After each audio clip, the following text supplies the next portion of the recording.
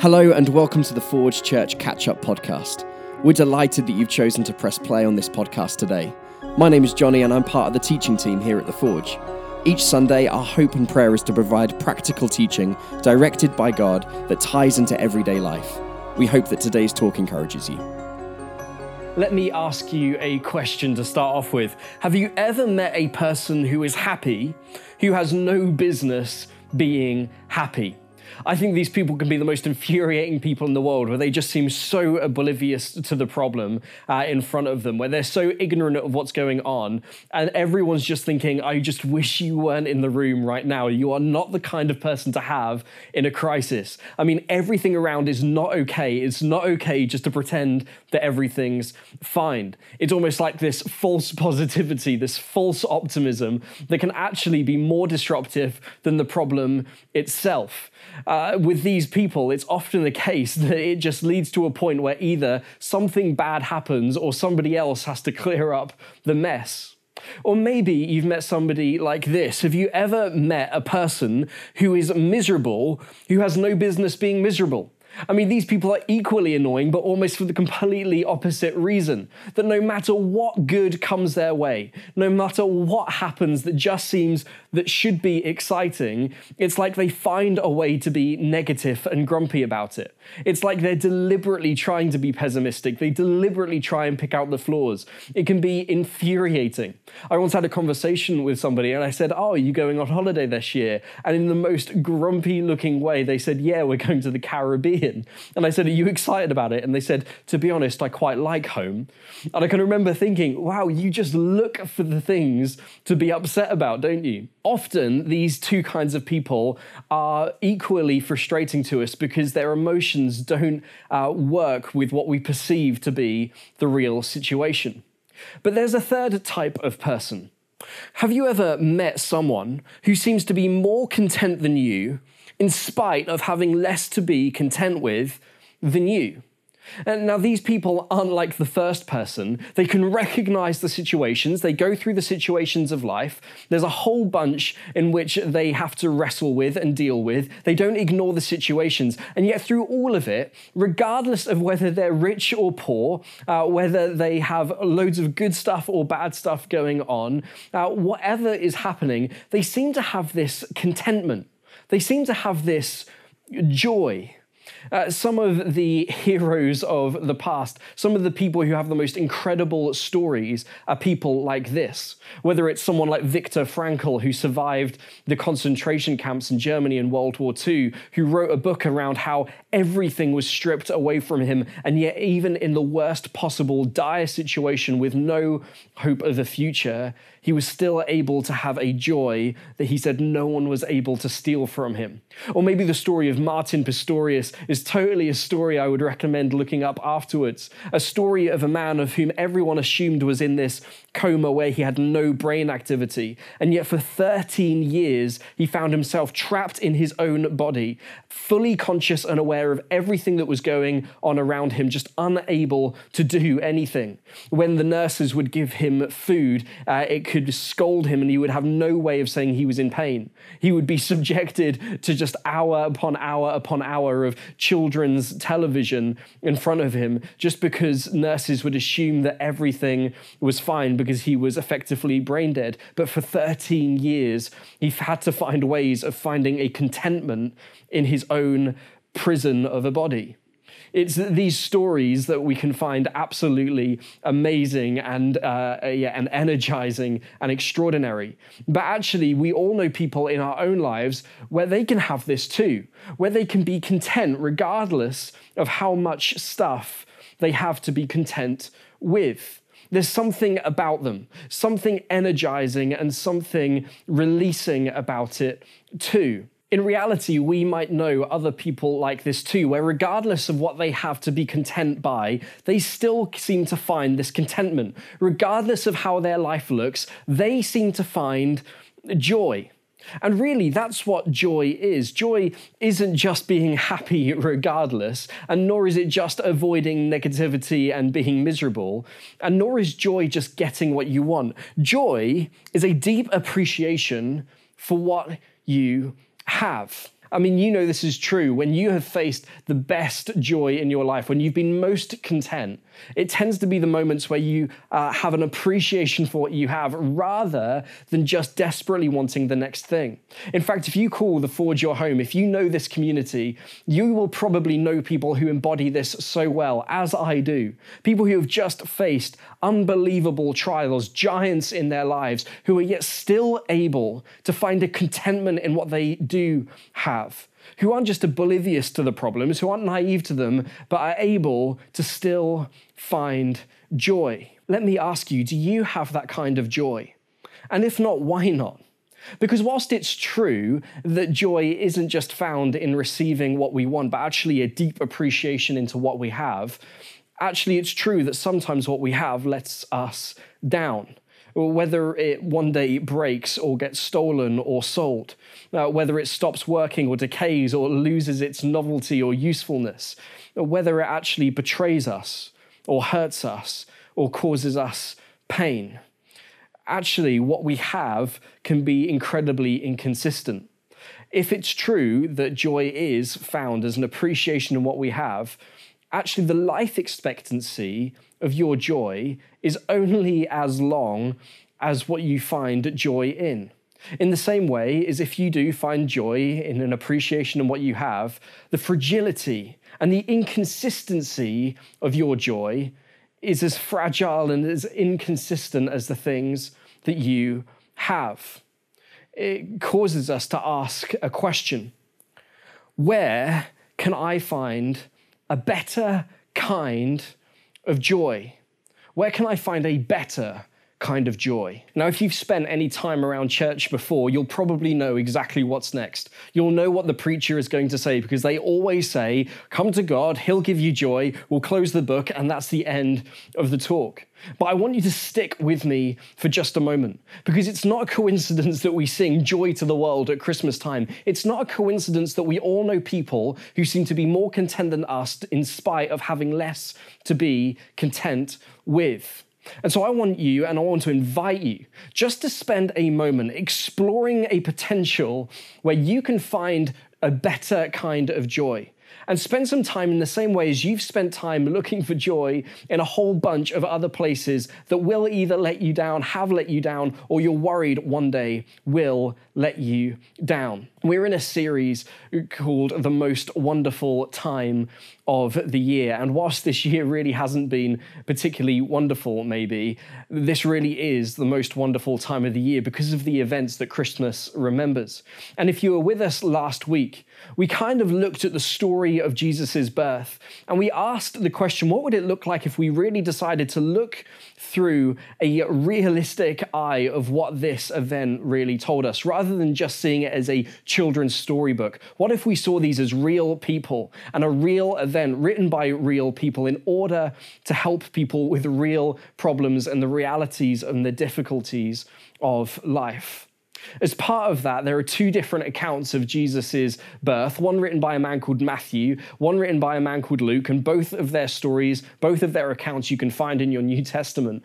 But Matthew and Luke both focus on a different visitor who comes to Jesus at his birth.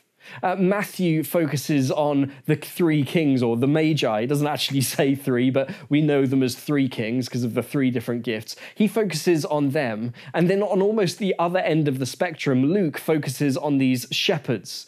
I mean, these people could not be more different from one another, whether it's geographically, socially, whether it's through age or gender or situation, popularity.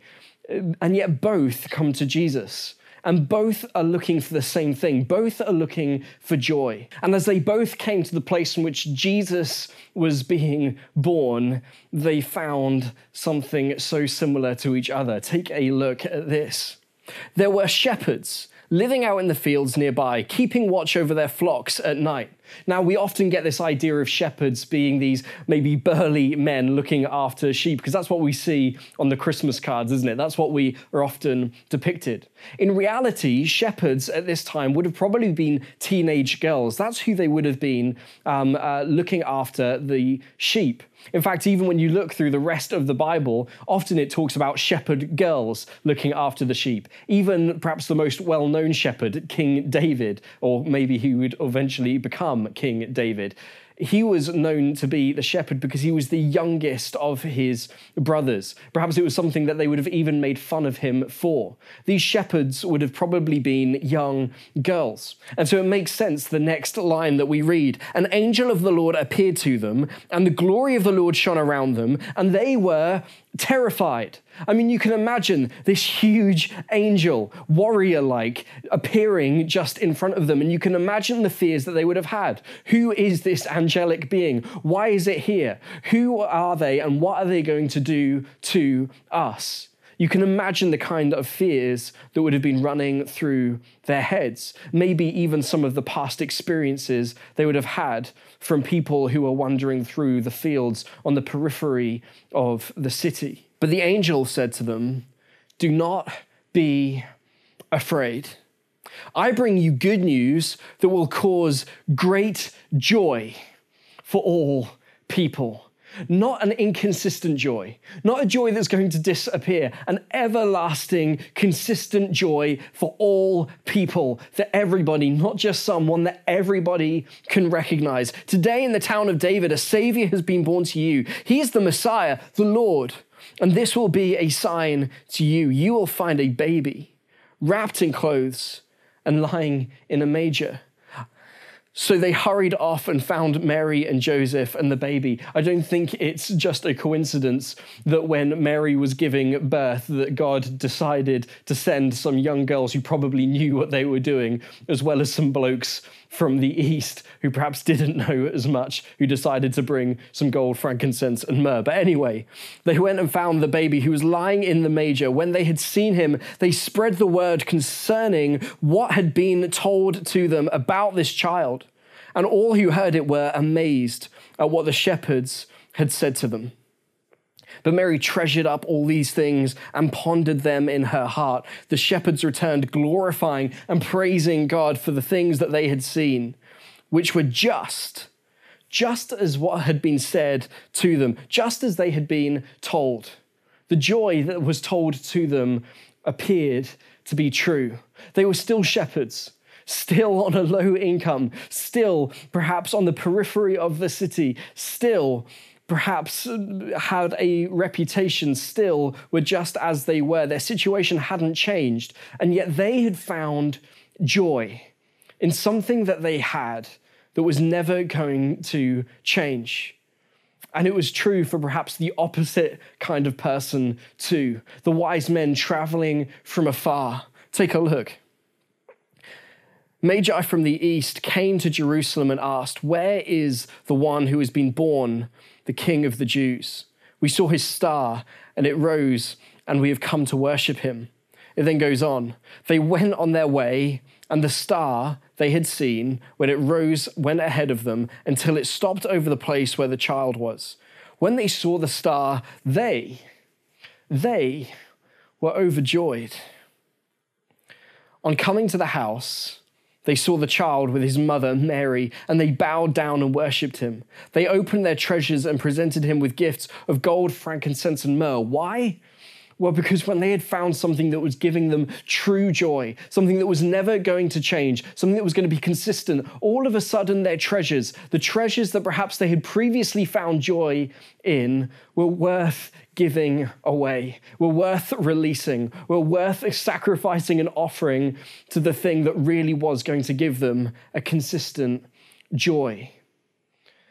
Whoever you are this Christmas, whatever situation you find you're in, whatever uncertainty you are in, wherever you've been chasing joy in the past, this is an invitation for you to take a step towards Jesus, where you can find that consistent joy in someone who wants to bring you close, know you for who you are, who can take you out of the mess and the darkness and the troubles and the brokenness of the world that maybe you've contributed to in more than mistakes, in something that you can only be described as sin.